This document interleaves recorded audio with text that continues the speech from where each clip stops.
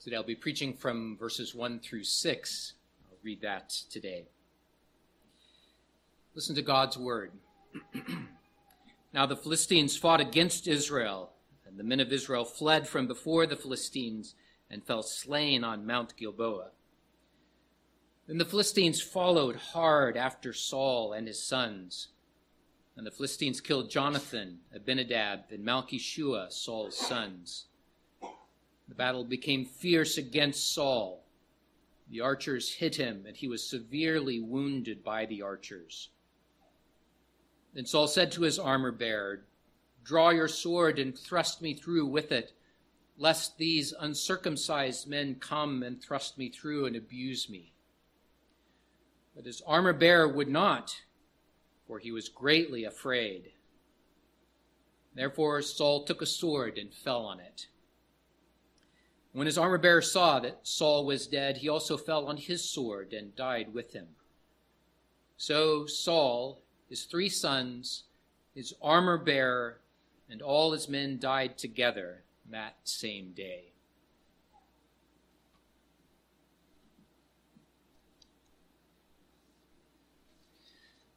I've titled my sermon today, Semper Fidelis. You may be wondering why I've titled it that.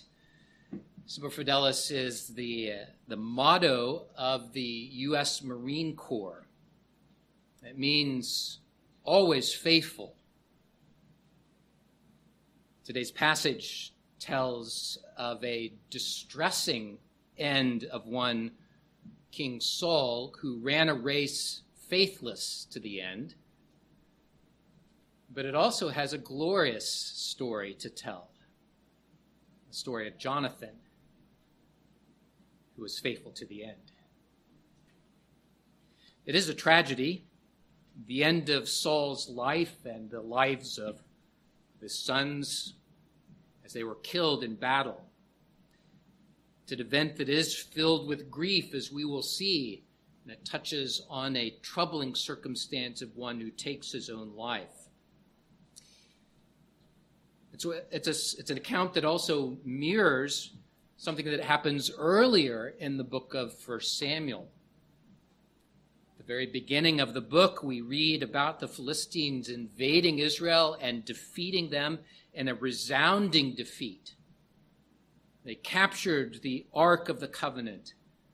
And the priests of God, Eli and his 2 sons, all died on the same day. It was a day of Ichabod. The glory has departed.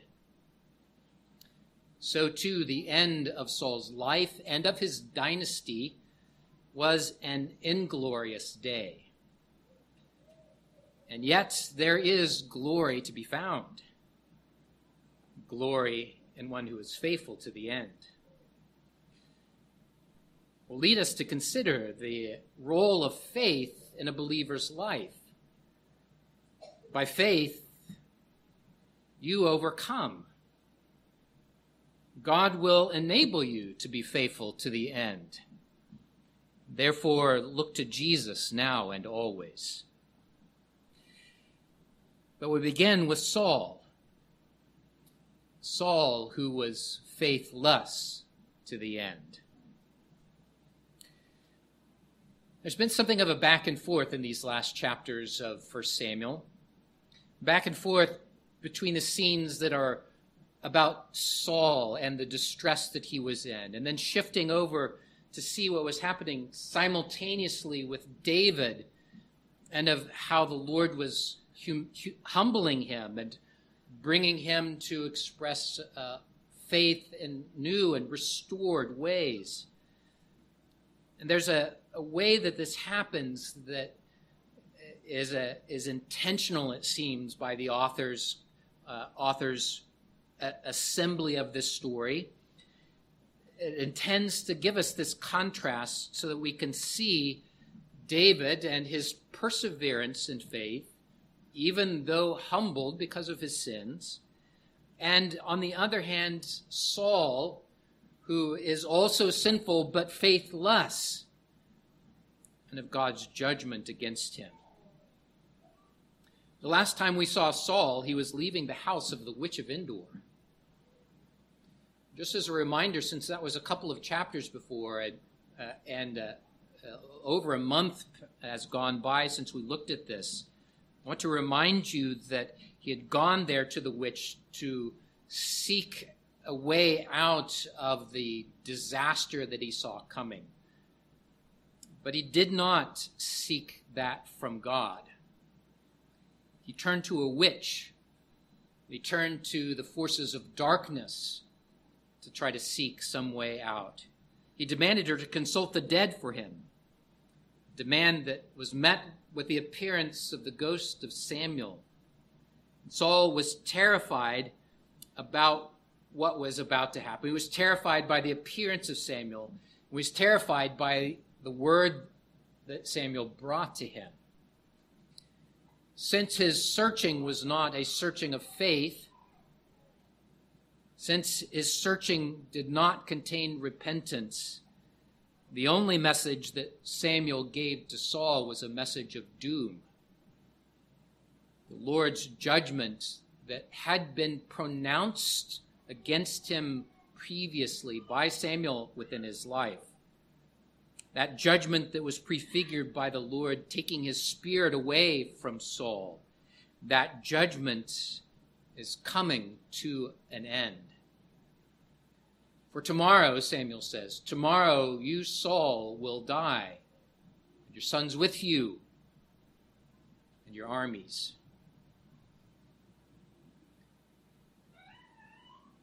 Note that the Lord had been patient. The Lord had been merciful. He had withheld this very judgment that Saul deserved over and over again. There are numerous occasions where this could have happened. There is a patience with the Lord and his stance towards the wicked that describes that God is indeed merciful and patient towards all. The New Testament even describes him as willing that all would come to repentance. But while the Lord often withholds his judgment for a time in this life, he will not remain silent forever. So the day of payment had come for Saul, the day of judgment.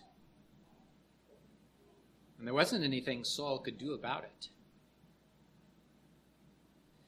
So Saul left the witch consumed by fear and bound by duty, and duty alone, to go and to fight and to die.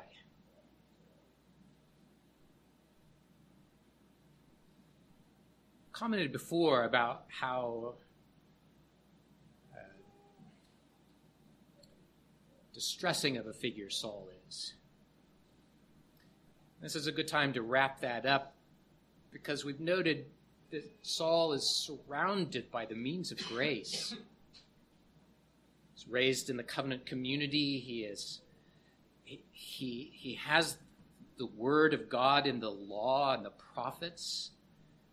He has God's own spokesman, Samuel, that is there to guide him and to instruct him. He has all of those means of grace, but in his life, Saul refuses to follow God. The story comes to an end that in this battle, Saul was surrounded and pursued by the enemy soldiers. His soldiers were running away in fear in a rout. The only one left was his armor bearer. He saw his own sons die. Defeat and despair surrounded him. And Saul, who came to this battle with doom pronounced, now despairs of his life. What happens next is very troubling. To be sure, I shudder to even begin to imagine the horrors of war that Saul went through. We are well protected from that, and because of that, I want you to feel the weight of what Saul went through. And he also faced the very real possibility that if he was captured alive, that he would face torture, humiliation, and then painful death. But as is characteristic of Saul,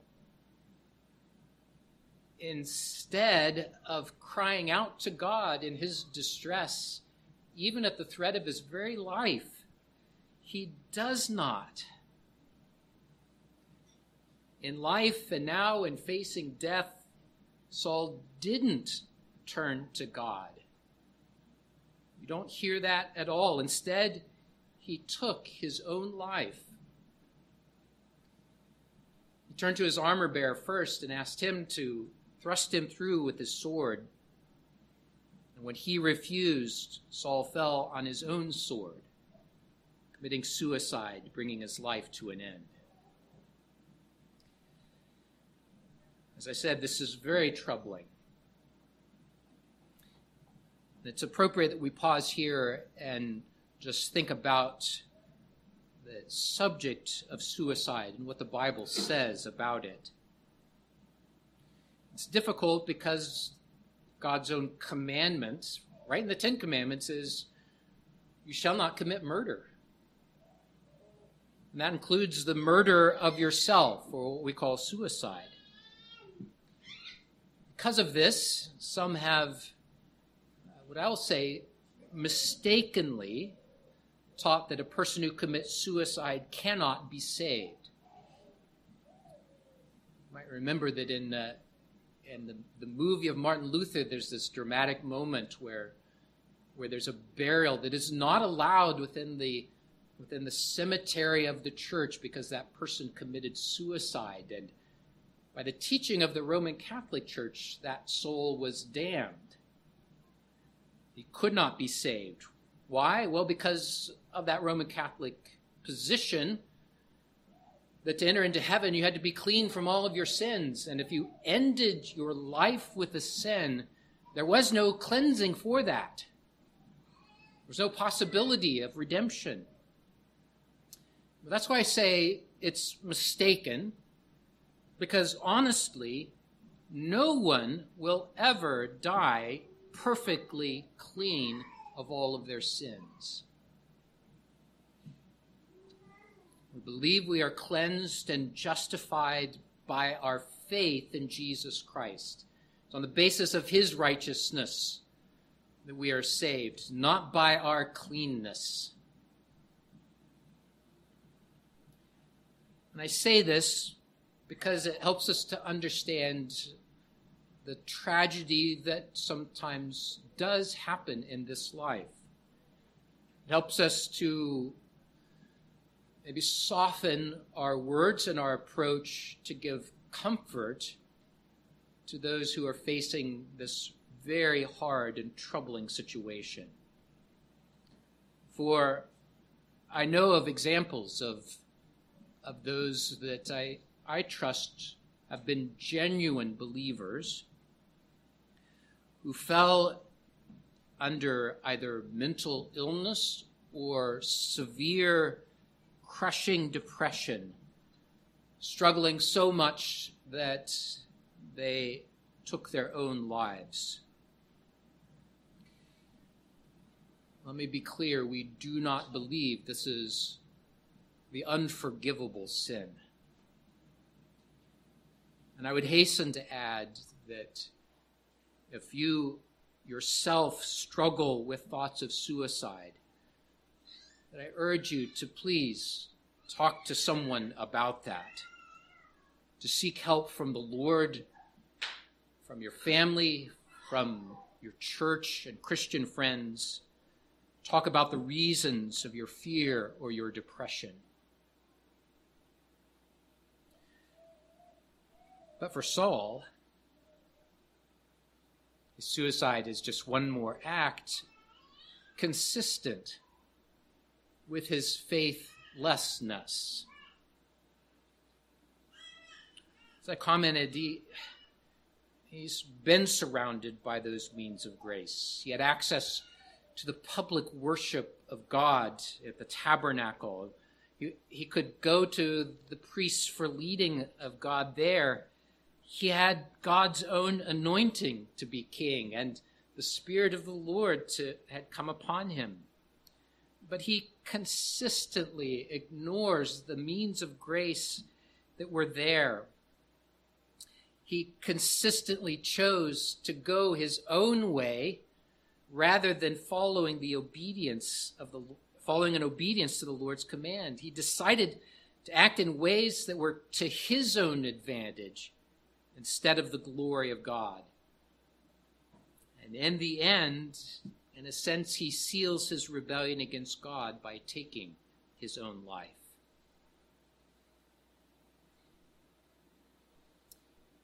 But not so Jonathan. While this is a grievous portion of the chapter, there is glory in Jonathan's life and in his death. And I want you to see the gospel that comes through in just this simple recording of Jonathan's death. It's told without any commentary. We don't know much about what happens. It tells the scene. Soldiers are on Mount Gilboa. The men of Israel have fled or have been slain there. It says that the Philistines followed hard after Saul and his sons. And then that the Philistines had killed Jonathan, Abinadab, and Malchishua, Saul's sons. Later, when David learns about this, he wrote a song of lament for Jonathan, and interestingly, for Saul. Lord willing, we will someday come to that. It's called the Song of the Bow. It was right to lament these deaths, and particularly for David to lament Jonathan's death, because Jonathan had been a true and faithful friend to David. I want you to remember this about Jonathan. Much like we've done some remembering of Saul, remember this about Jonathan. After David's victory against Goliath, Jonathan was the first to stand with David, to rejoice, to come beside this unknown, what might be perceived as an upstart, to come beside him and to support David. He lent to David his royal personage, in a sense. His name, his authority, putting his reputation on the line. He supported him with equipment, giving him what he needed to be a soldier. Then throughout his life, I've described how he aligned himself with David, even though he knew that David would be the next king. Not Jonathan, David. And he willingly lay that aside in favor of what God wanted. And isn't that the point? That Jonathan had fixed his eyes on what God wanted. And as he fixed his eyes on that, it became what he wanted as well. And having fixed his eyes on that, he ran with endurance the race that was set before him. He was faithful to the very end, even though it cost him the trust of his father. It set him at odds with King Saul. And even though it went against Saul's plan for a hereditary dynasty that would mean that Jonathan would be the next king, and even though he suffered his father's disapproval, he aligned himself with David. Really, he aligned himself with God.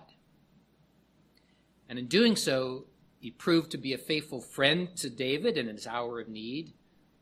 warning him of the king's plan to kill him, helping him to escape, going to him to comfort him in his exile, to counsel him as to what he should do. This is Jonathan, the king's son. And then think of this. While aligning himself with David, Jonathan did still remain a son and a subject of Saul's. And in this passage, we find Jonathan faithful to this divine providential appointment for him. When the Philistines invaded, Jonathan could have let matters take their course. He could have stepped aside and let God's judgment fall upon his father. But he didn't. He stood against the enemy. He didn't hide from the danger of the battle, even to the point of laying down his life.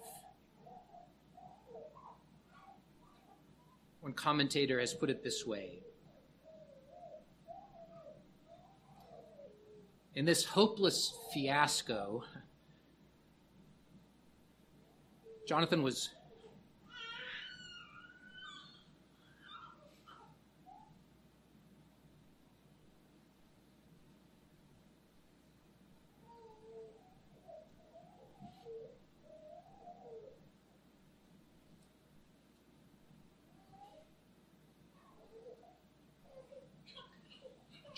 where God assigned him, at his father's side.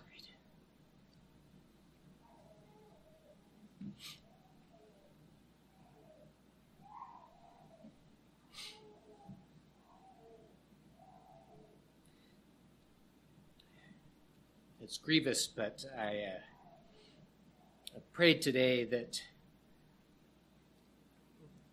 what would come through is not the grief of the death of a faithful man, but the glory of that faith that sees him through to the end.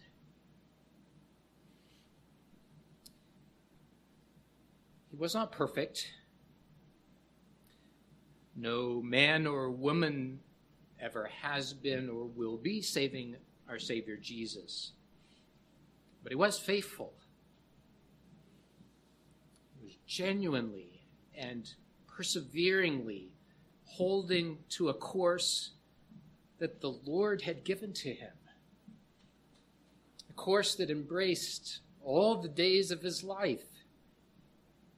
Even this fiasco of serving God's anointed king, much like David has acknowledged him over and over again. His father, and one who has become crazy in his rebellion against God and his hatred towards David. And he does so even though it cost him his life. Well, here's the gospel, and here's the glory in this passage. As I said, this is what I pray comes through. There's a glorious lesson in Jonathan about faith and about faithfulness. In the New Testament, Hebrews says that faith is the substance of things hoped for, the evidence of things not seen.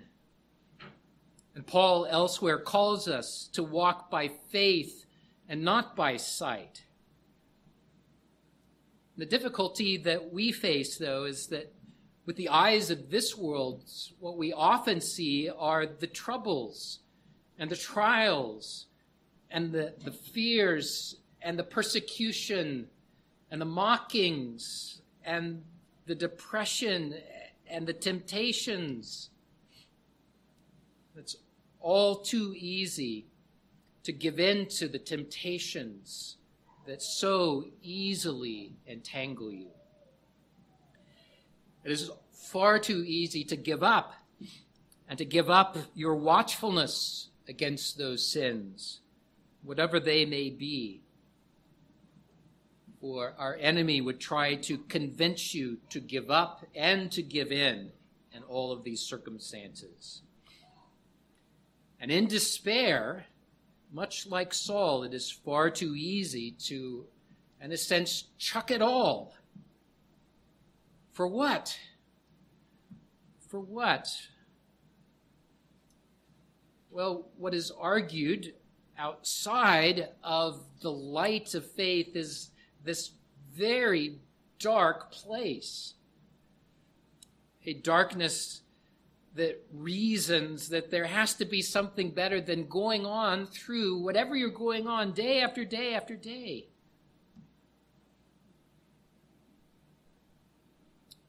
But Jonathan stood faithful. Faithful to the end. Despite the incredible, trying position that he was in.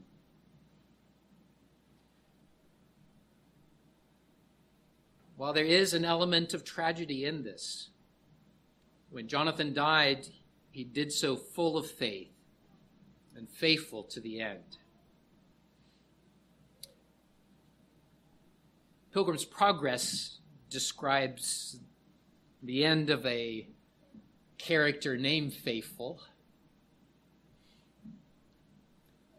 one who was walking beside the main character, Christian,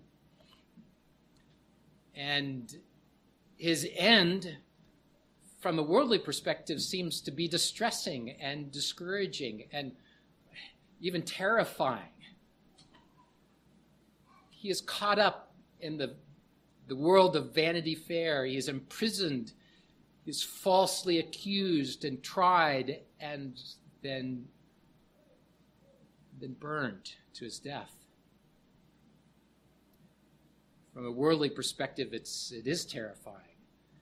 But what Christian saw is glorious. For Faithful's end is that the chariots of God come down and carry him off to the celestial city. And that is the reward for everyone trusting in Jesus Christ. And that reward is yours, not because you can grin and bear it, or that you can build yourself up and persevere to the end in and of your own strength. No, it's because God has taken hold of you. And by faith in him, you can overcome.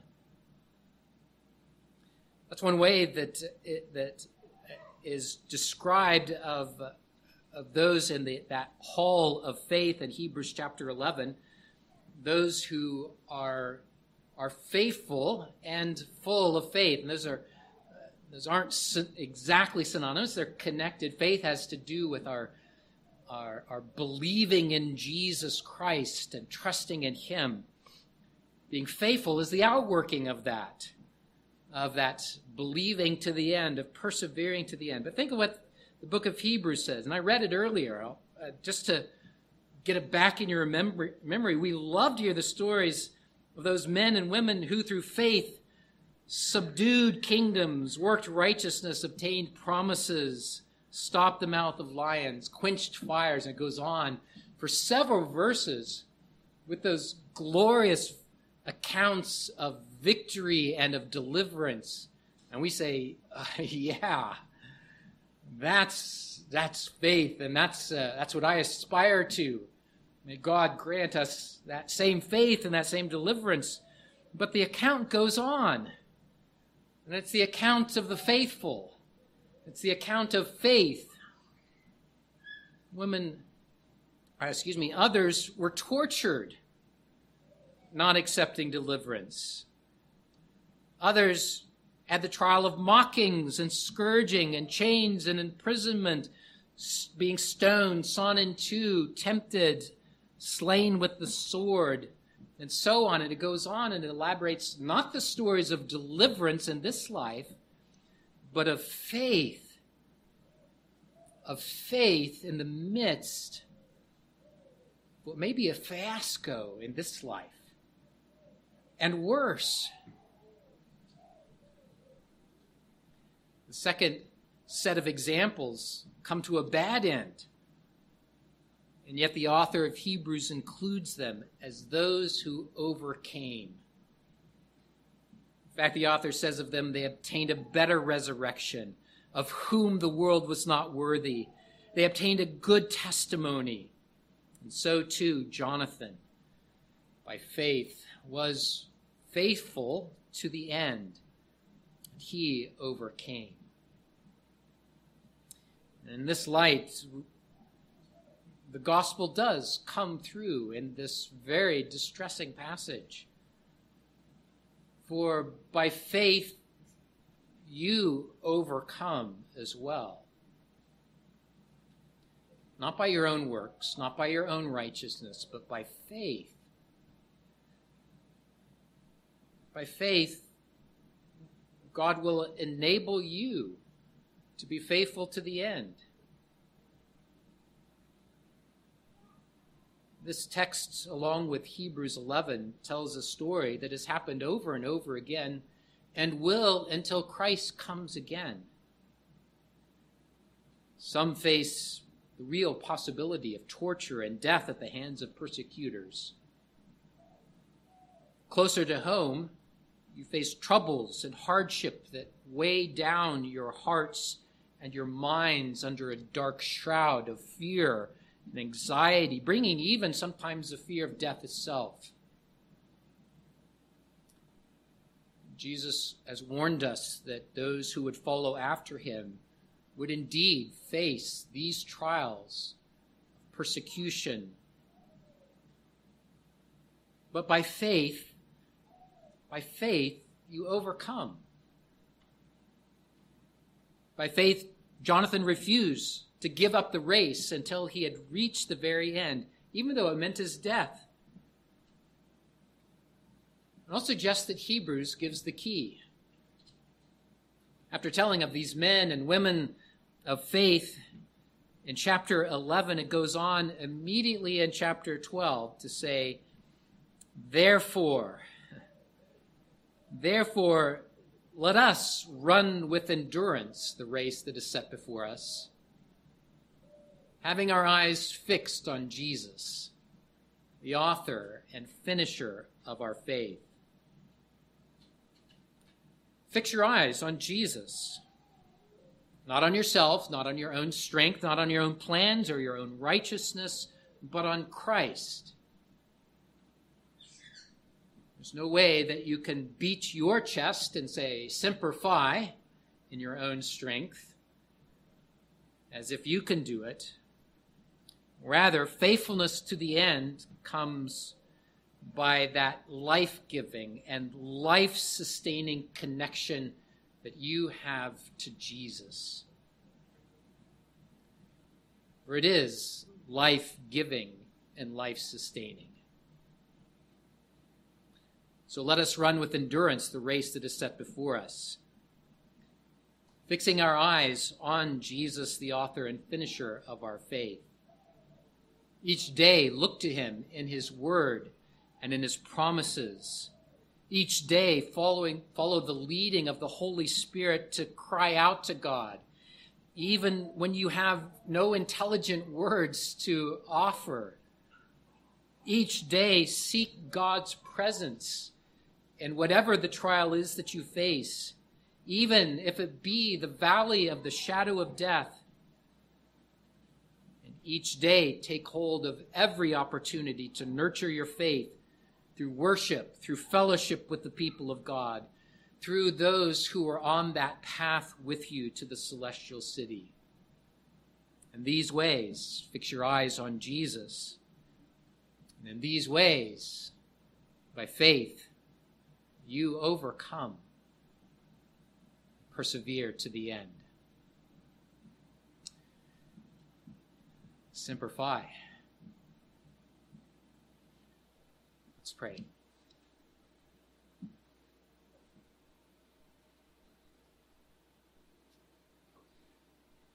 Lord our God, what a glorious telling of a tragic situation. What a glorious telling of a faithful man who perseveres to the end of his life, exactly where you placed him. God, we often scratch our heads at your providence and wonder, why, oh God, have you placed me here? Why, oh God, do I have these trials to go through? Why, oh God, do I day by day suffer in this darkness? In the midst of that, O Lord, I pray that the examples of the faithful before us would encourage us to run that race. But even more than those faithful examples, I pray that your gospel would breathe faith and hope into us. Lord, it is only by your grace that we persevere. And it is only by your sustaining spirit that we have the hope to stand in the day of trouble. So, Lord, I pray that the faith that you give would be a faith that is seen day by day, that we would nurture it day by day as we grasp those means of grace that you have given to us. Sustain us, O Lord, so that we too would persevere to the end. And even in saying that, O Lord, it is by faith that we pray it, believing that you will never, ever leave off the work of your hands and your children. We pray these things in Jesus' name. Amen.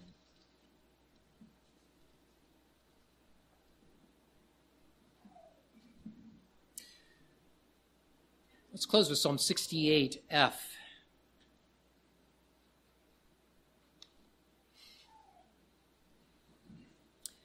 There are many psalms that speak of our trials. There are many songs that speak of the end of the wicked. We've sung some of those already today. I want to close, though, with a song of glory and of triumph. These are words that are ours, that are yours. O God, you are awesome from your throne. Israel's own God is he, who gives his people strength and power. O let God blessed be. Stand and worship our God who saves us. Psalm 68F.